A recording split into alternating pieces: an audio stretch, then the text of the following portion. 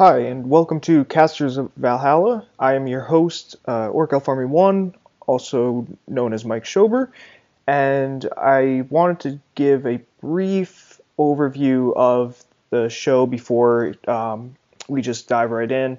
So, Casters of Valhalla is going to be a podcast focused specifically on HeroScape at the competitive level. We're going to focus on various aspects of the game. And I want to give a brief disclaimer that the first couple episodes, they're all recorded in one night, about 3 hours of audio. I'm doing some brief editing and just separating it into some more manageable chunks. It's a little bit of a disaster. We should get better at this as time goes on, but just be warned, and hopefully it will be a little more structured in the future. But thank you for listening, and hope you enjoy. Yeah, it's recording. We're not live. Oh, we're recording now, but we'll just splice it when we're ready to start, and then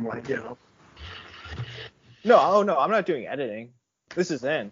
We are in it, baby. All right, so welcome to the Casters of Valhalla. I am your main host, Orc Elf Army, also known as Mike Schober, and I'm the one that's been trying to get this started up for the past, maybe 15 months at this point, so that's why I'm the main host.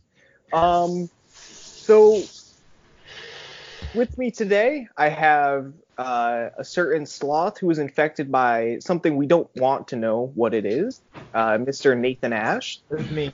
Hello. I infected him. All right, we got that's another Major talking. 23. Major Q23, yeah. And then we have Cody, also known as Cleon, as well, but he is currently out of the room. Where are our historic regions? Repping the Louisville.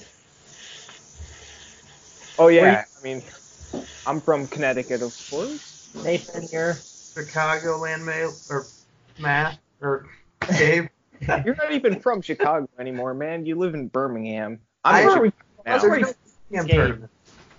no I'm a local HeroScape player. Hey, Cody's outside. Cody, are you outside Boston? Me? Yeah, where are you? I'm in Pittsfield, Massachusetts, which is all the way western Mass. It's closer to Albany than Boston.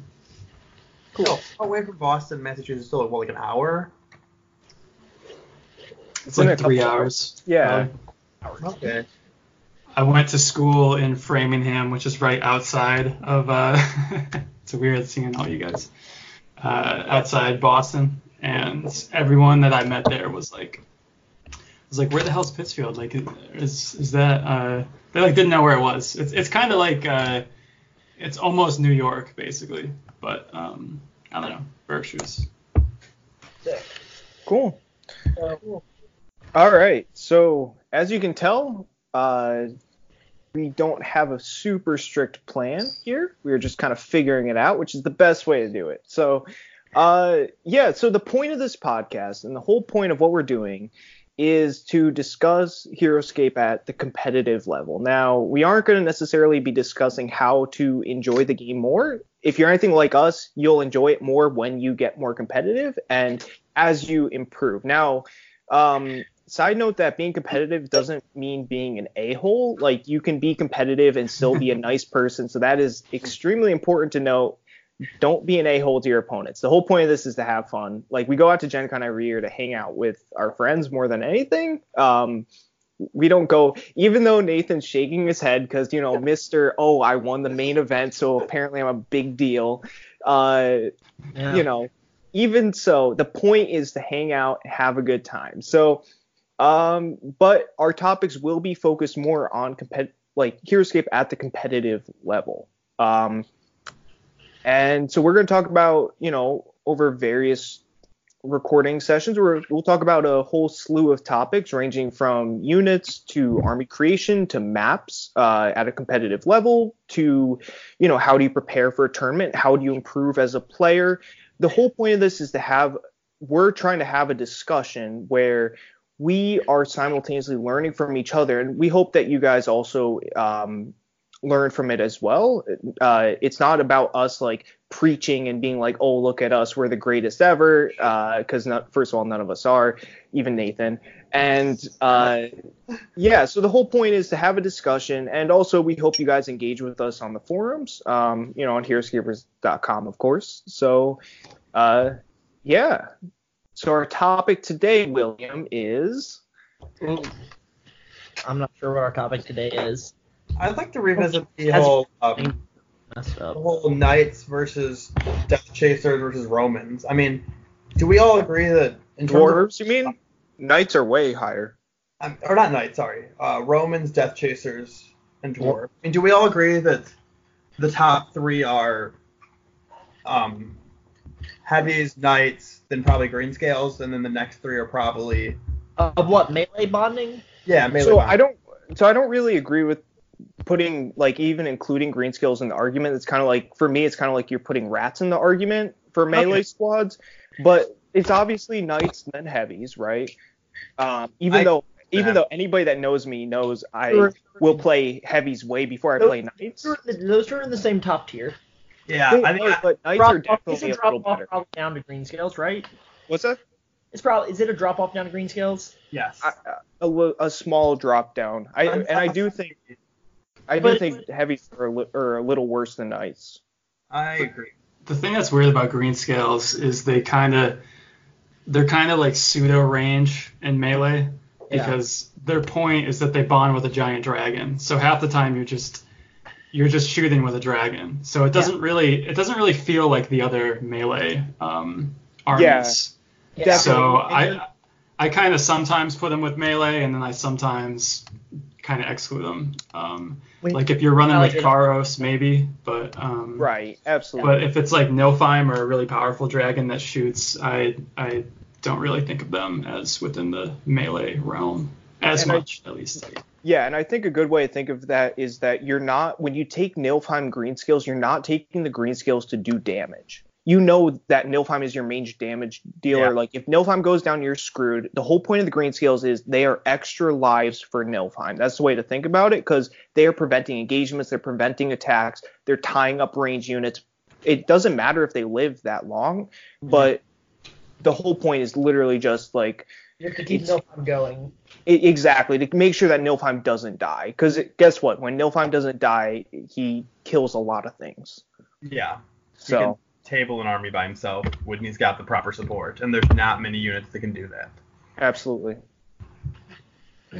So are Greenscales closer in like the conceptual range of like rats and glads? Absolutely. Because like those are like all melee squads that like you don't necessarily think of in that way though. Right. Like, part of a melee squad based army. I think they're kind of in between. I wouldn't really put them with the rats or the glads or even the Phantom Knights. I would Phantom Knights don't really bond, neither do rats. But I don't know. To me they're like pseudo. It's weird. It's hard to categorize them because I feel like half the time it feels like bonding melee, and then half the time it feels like you're just using a dragon with a squad that bonds with them. Yeah, I think. Also, when you build Greenscale armies, it kind of feels like you choose the dragon first. It doesn't really feel like I want to play Greenscales. You know, it more feels like I want to play this dragon. Do I add Greenscales? Oh, was that Matthew calling me? It's Matthew. Oh God. You guys in a call? Well, yeah. I mean, and I think for the Glad's Blast debate, or adding Glads, I'd never think about the best melee figures. Where does Glads go? Because Glads and Blasts are just the same entity in my book. Yeah. More so than any other units. Yep. Here's another way of looking at it. The melee squads, like maps are kind of built nowadays, and for a while, probably ever since maybe 2009. Ever since the jungle came out. All right, so we have a HeroEscape celebrity in the house, apparently in the car. We have Mr. Matthew Ash, the worst main event champion. How dare you? You're the best melee champ? Yeah, dude. All right. So tell us your hero. Tell us your hero's thought. Your first one. No, can't do that. Yeah. Wait, Cody, you were going on something half decent. Keep going. I have to get where it was. it was about the yeah.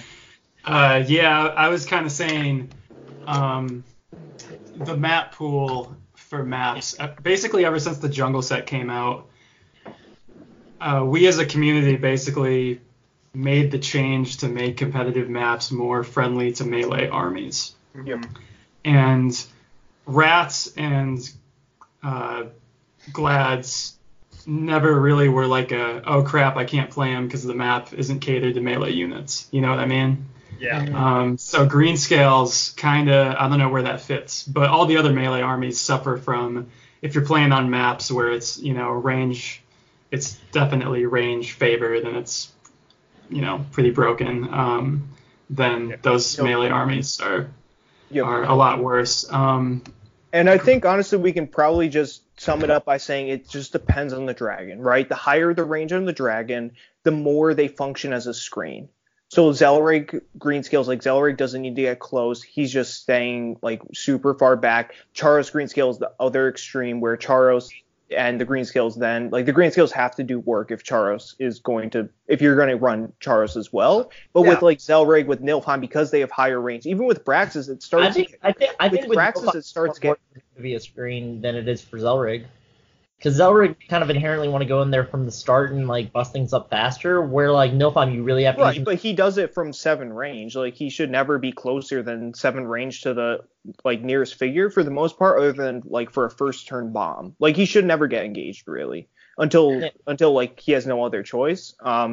And obviously, like, it's very similar with Nilfheim. But then, like, once you get to Braxis, because she only has 4 range and you want to gas it, generally you want to gas, like, a couple squaddies a turn. Like, the Greenscales do function a little more closely to a melee unit in that army than they do in a Nilfheim-based army. And it's just it's just based on the dragon. But I think the more beyond that, another interesting debate, of course, is, well, so we got the top 2, and then we got the Greenscales.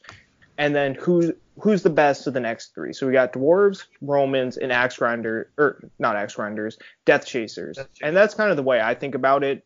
Honestly, if I had to pick strongest to weakest, it would be definitely Dwarves, then Romans, then Death Chasers. But there's definitely arguments to be made for all 3.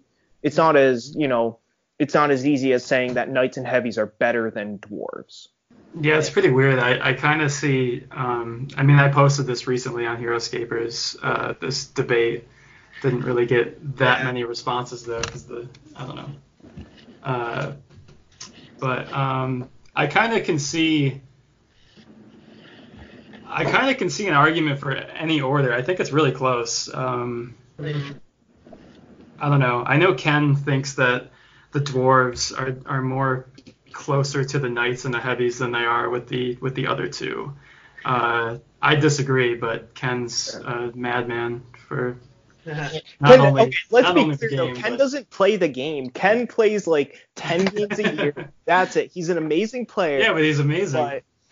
He's amazing, but that doesn't mean he knows what he's talking about when it comes to what's the best melee units and then what's like the next tier of melee units. Maybe he only plays melee at home and he knows the all melee meta. That's the secret. So there's I think there's a misconception among the community that like the top players are always playing, because like Doc always is playing, right? Like he plays in all these online events.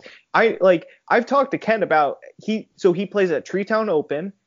And then he plays at Gen Con, and that's it. So he plays that's probably around 15 games, and that's it. He doesn't do any prep. He literally, like, the way he builds armies is he texts me random stuff and then says, how is this? What do you think of this? And then if I disagree, he just, like, doesn't accept that I disagree. So it's not like he's more just, like, shooting me texts than anything. It's not like it's a conversation at all.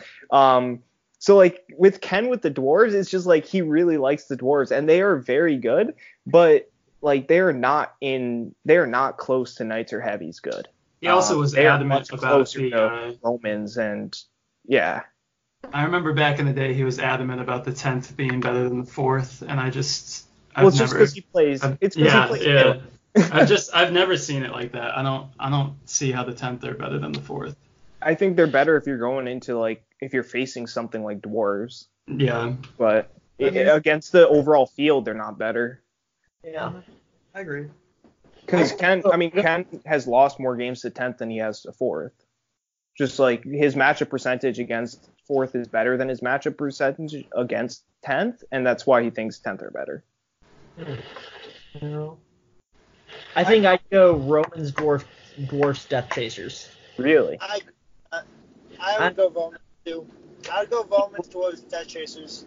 I think Romans played at their peak with like a really good, well-played Romans game is better than well played. Yeah, no, you made that point, and I agree with it. I didn't. I think that was even a good way to put it, and I'm probably repeating pretty close to what you said. But like a really good game with Romans, you could like walk by a board and like look down at a Roman setup and be like, oh, that's insane. Like that's hard to break. Versus like dwarfs don't have that as much. I feel like Death Chasers have that more than dwarfs, but I still feel like dwarfs are just like better than Death Chasers. Yeah, I think Romans hit a higher peak, but I think dwarves are more versatile. Like your main event army, like you had 2 squads of dwarves. Like you can't really do that with like 2 squads of Romans. Like I feel like there's more wide range options to play Romans, but I think Romans hit their peak higher than any of those other 2 squads. Having a hero that boosts attack of squad figures is insane. That makes a unit makes knights good. That's like a knight thing, a heavy thing, not a dwarf thing, not a death shape thing. Romans, Sacred Band.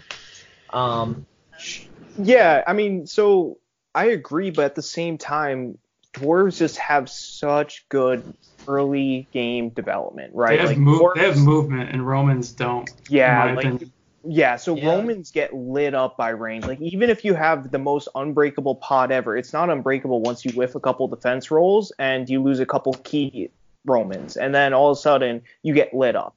Whereas with dwarves, you can forego bonding, which is like, for example, first round of any of most good players with 3. Let's say you're even just running 3 squads in Mogrim, and we'll just stop there. At that point, your first round is I move 4 dwarves 6 spaces, I move 4 dwarves 6 spaces, and then I move 4 dwarves 4 and Mogrim 5, right? And all of a sudden, your whole army is up much farther than most armies get. With the first 8 dwarves are able to be up 6 spaces apiece, which is insane. Yeah. And with any I play heavies. Obviously, I play heavies a lot, right? And if I could do that with heavies, it would because with Grimnack, there are tons of turns where I don't bond. I just straight up don't bond. I say, okay, Grimnack's not here to take damage. Grimnack's gonna sit back and opportunistically chomp 1 figure a turn, and then that's it though. So if I could have some turns where I just all my heavies move an extra space, that's insane. It's busted. That early game development is so good. Yeah, it is. I think the biggest thing about dwarves is just the 3 defense. Death Chasers and Romans, obviously, they just have Raylan fits in their army more easily than with dwarves, and they fit in with their play style more. Yeah. And just 3 defense can be brutal, and then base 3 attack. Death Chasers have the 4 attack die, and then Romans have Marcus Decimus Gallus, who's just, I think, he's a better bonding hero than Log. Yeah, range fits into like Nathan says, Romans and Death Chaser armies better, and range fits into both of those better than it does dwarves, because vice versa. I think I don't think you could even throw other range in there with Romans. People throw Keeman and Krav in there with Roman armies for a decade. Right. Wait, did we have we started, or are we waiting for Matthew to get home? Here. Oh no, we're 20 minutes in. Oh, we should probably. Did we introduce ourselves? I don't remember that. You were going to get water. Oh, was I? Oh well, I'm Cleon, probably the best person to ever touch the dice. So All right. Yeah, I mean, so. Berksa. I think the thing is though. It's almost an argument for me Berksa more than for Romans or Death Chasers, right? I'm fine with Because like that. me Berksa is absolutely busted. Like me Berksa should not cost 50 points. Me Yeah, Berksa he's is like ridiculous. yeah. Different cons, different figures stock wise in my mind. This Gen Con was a big Me Burst year for me. Me Burst is ridiculous. Veggie in top 8, just like Me Burst and me. He has 8 move and 6 range, which means that he can basically get and attack anything. Yeah, Yeah. Me Burst can almost be a bread and butter.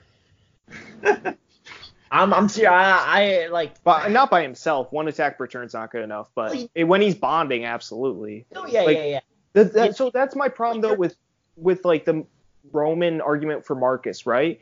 Is because if you're spending a bunch of turns getting Marcus up just uses attack boost, those are turns you're not using me Berksa. That's I think the biggest like downfall of that argument is it. So that army takes so long to set up if you want to get Marcus's attack boost off and you're maintaining shield wall because you have to, of course, and you want to be taking attacks with me Berksa. It's just like you don't have enough time to do everything you want to do, and then you're not doing one of the two things you should be doing, which is either boosting your attack or getting shots with me Berksa. Because like a smart player is not just going to let you keep like Marcus just like I'm not like a good player is not going to let you just keep Marcus in one place and have him eternally boost your Romans there. They're going to shift the battle away from that because they want you to like if I'm playing against Romans, I'm saying, okay, I'm not going to let you just stick Marcus here and then I'll just keep like attacking into it. Instead, I'm going to try to make it so that if you want to use Marcus's attack bonus, you have to move and use him, in which case you're not using me Berksa. Now, a lot of times that's fine, but there are definitely situations where you're making a conscious decision not to shoot at a better target than what you're swinging at with Marcus. Yeah. That's the trade-off. And so like Mogrim just walks up and just tanks damage. Like Mogrim doesn't die. Yeah.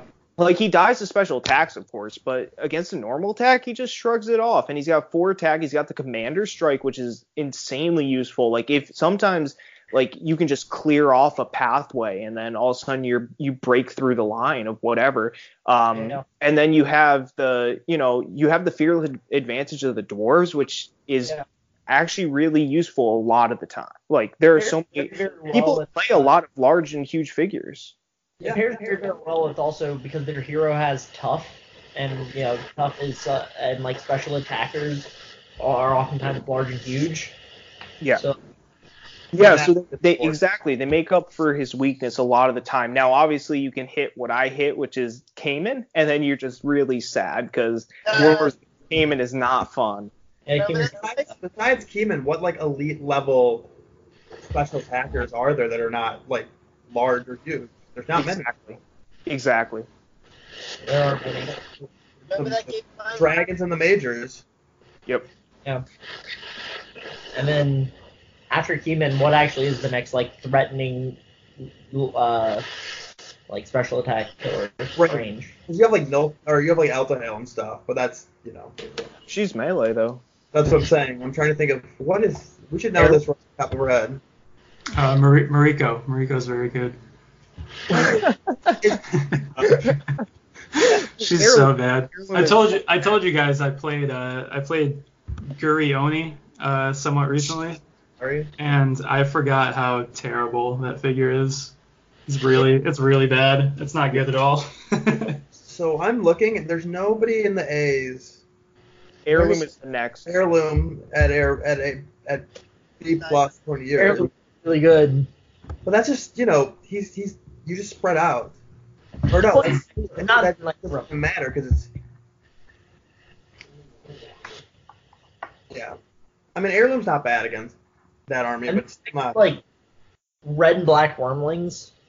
Right. Yeah. But even then, like, they're only getting 2 attacks a turn, and then you have dwarves still. It's not like it's just Mogrim against the world. And if you can just ignore Mogrim and just use 6-move dwarves and just roll them. Yeah. I think one of the things we haven't talked about makes dwarves so good is they have not 6 attack. They have 6 offensive potential kills per order marker with 4 attacks plus attack plus Mogrim. Right. And Romans have Mogrim too. They do, but you can't really afford him most of the time, I don't feel like, right? Because you'd rather have me Berksa and like Marcus at least to start. Yeah. That's the biggest problem.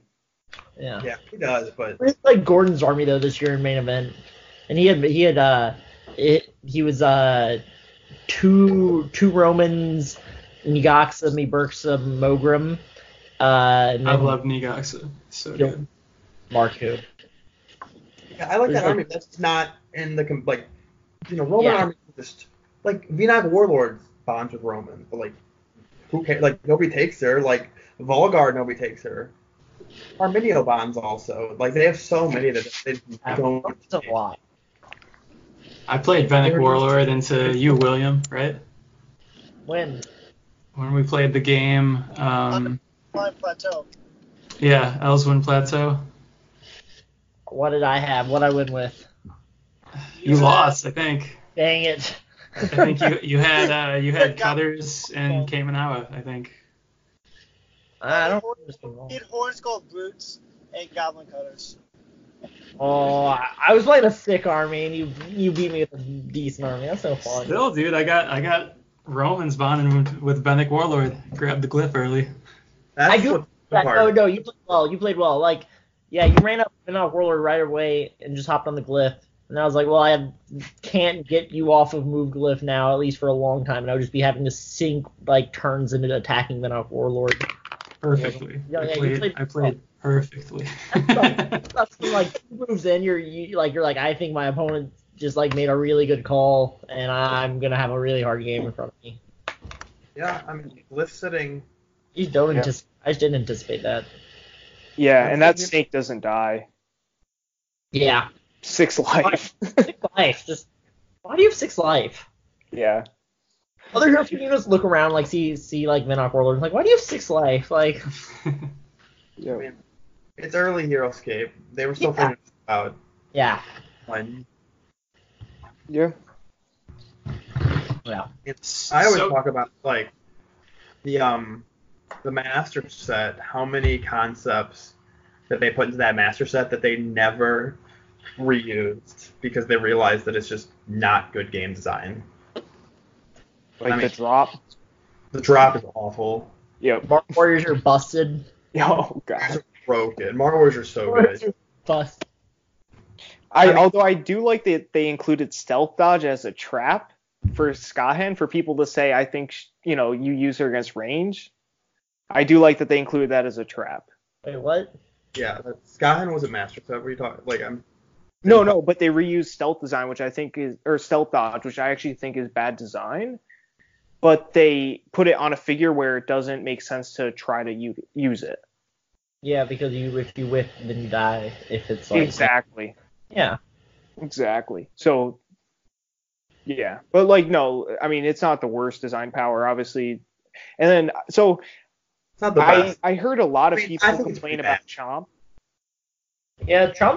Chomp's really an auto kill.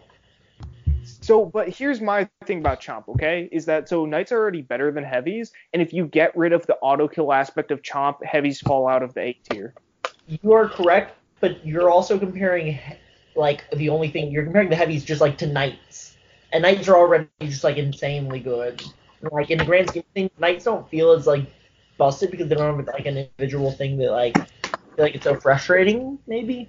But, Yeah, but like, the grand scheme of, like, the range of Heroescape units, Chomp's, like, pretty insane. Right, but again, without that though, like Heavy Gruts just aren't a contender for like you couldn't bring Heavy Gruts to a double blind event.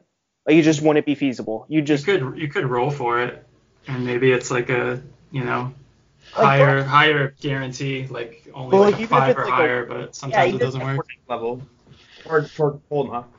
I mean, I think if we're talking about that, like, oh, if we take away Chomp, Heavy's on the elite level, I think the problem is not like if you take away they're not the elite level. I think it's just the way that the elite level was designed. Like the elite level is like 6 4th mass, and that's just yeah, like right. So is the flowchart can build them. Like the top level could have been massively redesigned Yep. to make it more Yeah. skill to play some of the top tier armor. Yeah. Matthew, you're muted. Yeah. I've been enjoying it. Has he been muted? Have you been? No. So for me, I always think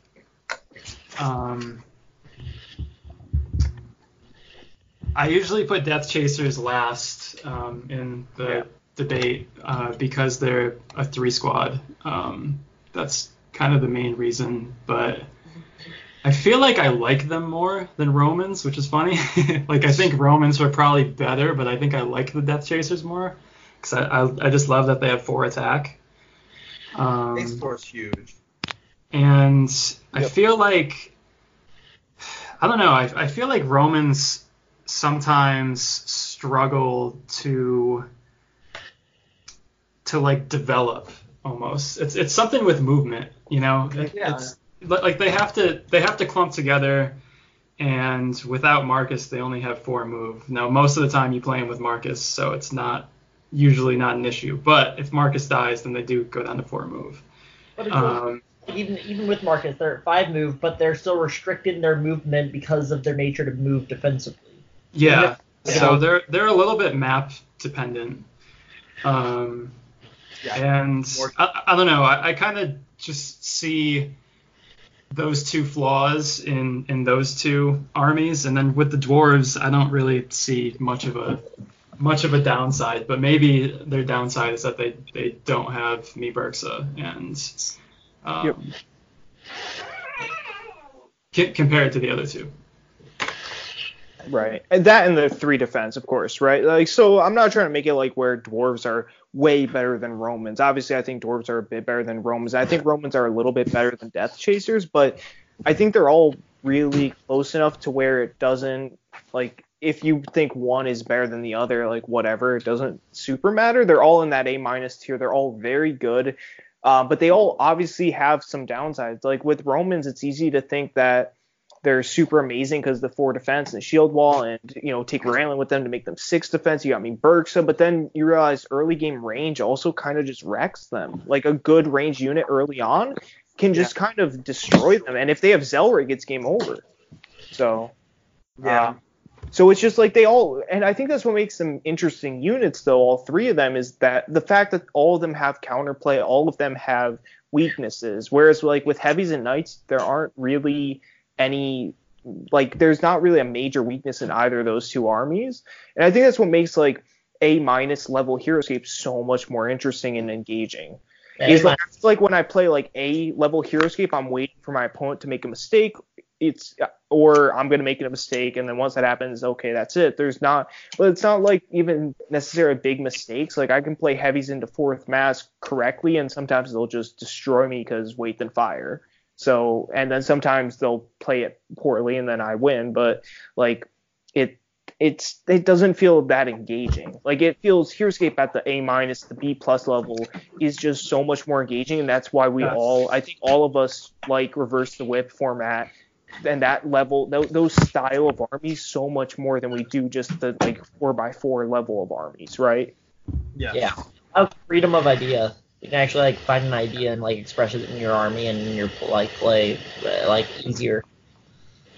I feel like you have to, like, when you're just playing high level army, you're just like executing the things that are good. And they're known quantities too. Like the A level, it's no mystery that Q9 is really good. It's no mystery that heavy gruts are really good. It's not like you're not innovative. You just kind of feel like you're doing the reps and you're doing the obvious correct choices most of the time. It's not engaging. I agree, it's not as engaging. The meta at the top is not as robust as the meta a little below, because the units have weaknesses, and you have to make armies to like cover the units' weaknesses, so the units are interacting with each other in interesting ways within your army, even though there's not necessarily direct synergy. And I think that's a trap that a lot of Heroescape, the genesis of competitive Scape went into, that it was a focus on just direct synergy and not synergy of concepts. Yep. Within the army. I agree. Yeah. Oh, one more thing about the dwarf Death Chaser Roman thing is I feel like the dwarves are way more splashable than the other two. just in general with armies. Like you never really splash some Romans or splash some. You definitely don't splash some Death Chasers, basically. Yep. But with dwarves, you can splash them all day. So as far as like ranking them, it's already like that's already a little bit harder to account for. Yeah, I love the 2 squads of dwarves. I love that 140 points, and you like it's a versatile 140 points though. So versatile. That's another reason why I think I always have them higher in my mind, because I just think that they're good as a melee army, and they're good as just a couple squads to splash. Yeah, I mean, William, how many times have you ran 2 dwarfs in the main event? What's up? How many times have you ran 2 dwarfs in the main event? You've done it more than once, right? No, just twice. I think twice. Okay. I think twice. I've run 3 dwarfs twice. I run dwarfs 4 of my like 7 main events. Really? No. You've had probably the highest experience of anybody with like low squads of dwarves and how they play, and they seem to perform well for you. It makes an army less gimpable. Like, they always can provide an answer to any option that someone else chooses. Yep. Yeah. Like, when you go down thought lines, you're like, if they do this, then I do this. If they do this, then I do this. If they do this, then I do this. Even if what you think that your opponent may choose is a wide range of options and you're not sure which one you have to prepare for, having just like dwarfs to like throw it, or like order markers invested in dwarfs and like the movement and positioning of dwarfs, I feel like can catch a wide range of those. Yeah. So like it allows you to like not get like hard call, like have like poor interactions with order markers, I feel like. And I also don't really feel that they have many, just like if you have 2 squads of dwarves, right, you have the fearless advantage to deal with big stuff, you have the 6 move to deal with range, you have still 3 attack to deal with melee. Like you're not necessarily amazing against the range or the melee sides of things, but you're still like you're certainly playable against them. You don't find yourself in a position like, man, I'm screwed, I don't have a chance because of what I brought. Like with 2 dwarves, it's like I will face whatever I face with them, and I'm probably at least mostly okay with it, right? Yeah. Yeah. And I just think there's less units that can answer like a dragon and stuff, especially at the reverse the whip level. Yep. Because, you know, you can just run into like a Nilfine and just they table you. And they just, what William said, you can't really get gimped. You can't really get just cheesed by a Q9 or something. Right. It also feels kind of like a bonus for dwarves. Like to me, it never feels like if I build a dwarf army, I never feel like, oh man, like I really need to face big stuff. It more feels like, here's my army, it's solid, and then if I run into big stuff, it's like, oh great, it's going to be, even better. It's going to be really good. Yep. Yeah. Here's just a claim. Frost Giant is better than Q10. 100%. William's not that one. I don't believe it. I'm almost there. I had to state it. I had tried to. Frost Giant's almost better than Q10. No, double down. Frost Giant. I can't double down. I was thinking about it today. I was like, if I have to like make this call tonight and sit and tell this to the world, do I really? And I was like, no, Frost Giant's almost better than Q10, and I can live with that. Okay, so the way arguments work is that if you have the contesting opinion, you have to justify your opinion. Let's hear it. Why is Frost Giant better than Q10? Because this is a really interesting topic. I really want to hear your thoughts on this. He's not better. He's almost better. Why is he almost better? Okay. Why is he basically within the... So would you... Okay. He's 10 points cheaper. He's 10 points... Yeah. Dude, yeah. Frost Giant Samu's so good. 150.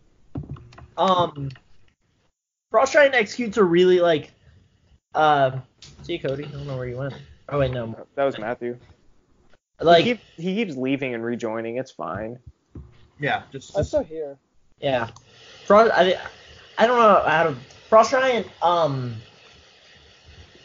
like is really good at what he does. Q10 doesn't necessarily have a really good thing at what he does. A lot of like He's really good at being good. Yeah. He's good at being good. He's also, I feel like, he is the illusion of being, like, strong and defensive, and, like, will die fast. Like, I've been disappointed by Q10 more times than I've been disappointed by any other unit.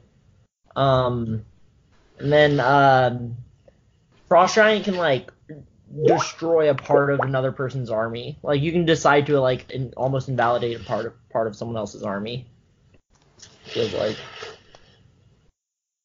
I don't love my arguments because, like I said, it's almost. I mean, My cousin John, shout out to him. Not that he'll ever listen to this. As is correct. He loves the Frost Giant. That's one of his favorite units. So like whenever I play him, he always plays it. And I didn't really have that much experience against the Frost Giant. There's a lot of D&D units that I don't know. I guess haven't played enough against. I kind of just passed over them a little bit. I think most of them at this point I definitely. But the Frost Giant I like didn't really know. And then he played it and I kind of was like, all right, it's like okay unit. And then I've played him a bunch of times and it's like, all right, that's actually a pretty good unit. And then now it's like, yeah, that's a good unit. Yep. Yeah. Frost Giant's pretty good. I mean, I'll make my big claim about Giant almost as good as 10, but I think the Frost Giant is arguably the best designed unit in HeroScape. From not from a balance perspective per se, but from just like conceptually and what he does in the meta. I think he was Jandar. Yeah, that's true. He should have been Jandar. That I can't swear on this, can I? That made me very mad that he was Utgar when he came out. Why would he be Jandar? Because he's freaking Jandar's symbol. That's ice. Oh wow, he is. He to me he is the most Jandar looking unit, and he just is Utgar, and it's like Utgar doesn't need any more units. Yes, they do. Stop this fake news. No, so I mean, the problem with Frost Giant though is the one attack per turn, unless you get the Battle Frenzy. But I don't like counting on that. Like, I don't know. Yeah. First of all, they're just they're so different in how they work, of course. And I do agree that Frost Giant's really good at what he does. I also don't necessarily agree that he's amazing at what he does though when Elta Hill also exists for the same cost. I think that's my biggest problem with him. And I do think Cayman is better than Q10, like for sure. But I still think Q10 is a grade above Frost Giant. I don't think he's that much higher. I think Q10's like a mid to weak A-, and Frost Giant's probably like a mid B+, maybe mid to high. Yeah. I don't know. And I haven't looked at the rankings honestly in forever. But you think Cayman's better than Q10? I do. I think the fact that he is a single-based figure, the fact that he has Counter-Strike, which isn't like it's not always relevant, but when it is relevant, it's really relevant. And I think he's just so much more mobile. He's easier to keep unengaged, I think. I found that you were saying this earlier, William, that there's a lot of times when it feels like Q10 like dropped the ball, basically. Weren't you saying something like that? Yeah, no, I think he comes up forward. There's a lot of times where it feels like, man, why did you die earlier than I thought? I used to feel that way about Q10, but I kind of was playing him very offensively, but now I kind of play him a lot more defensively, and I feel like I used to think Cayman was better than him as well, but ever since I started playing him defensively or more conservatively, I like him better. But both are. It's not. It's only 4 lives. You just have to limit the number of times he can get attacked. Yeah. Yeah. With low life, you have to limit the number of times that you actually have to roll dice. Because you whiff with 5 defense dice. Whiffing with 5 defense dice is a reality that happens. It sucks. But randomly you're just like, oh, my Q10's doing fine. Oh, now it has 2 wounds. Now it has another wound, and now it's almost dead. I don't know.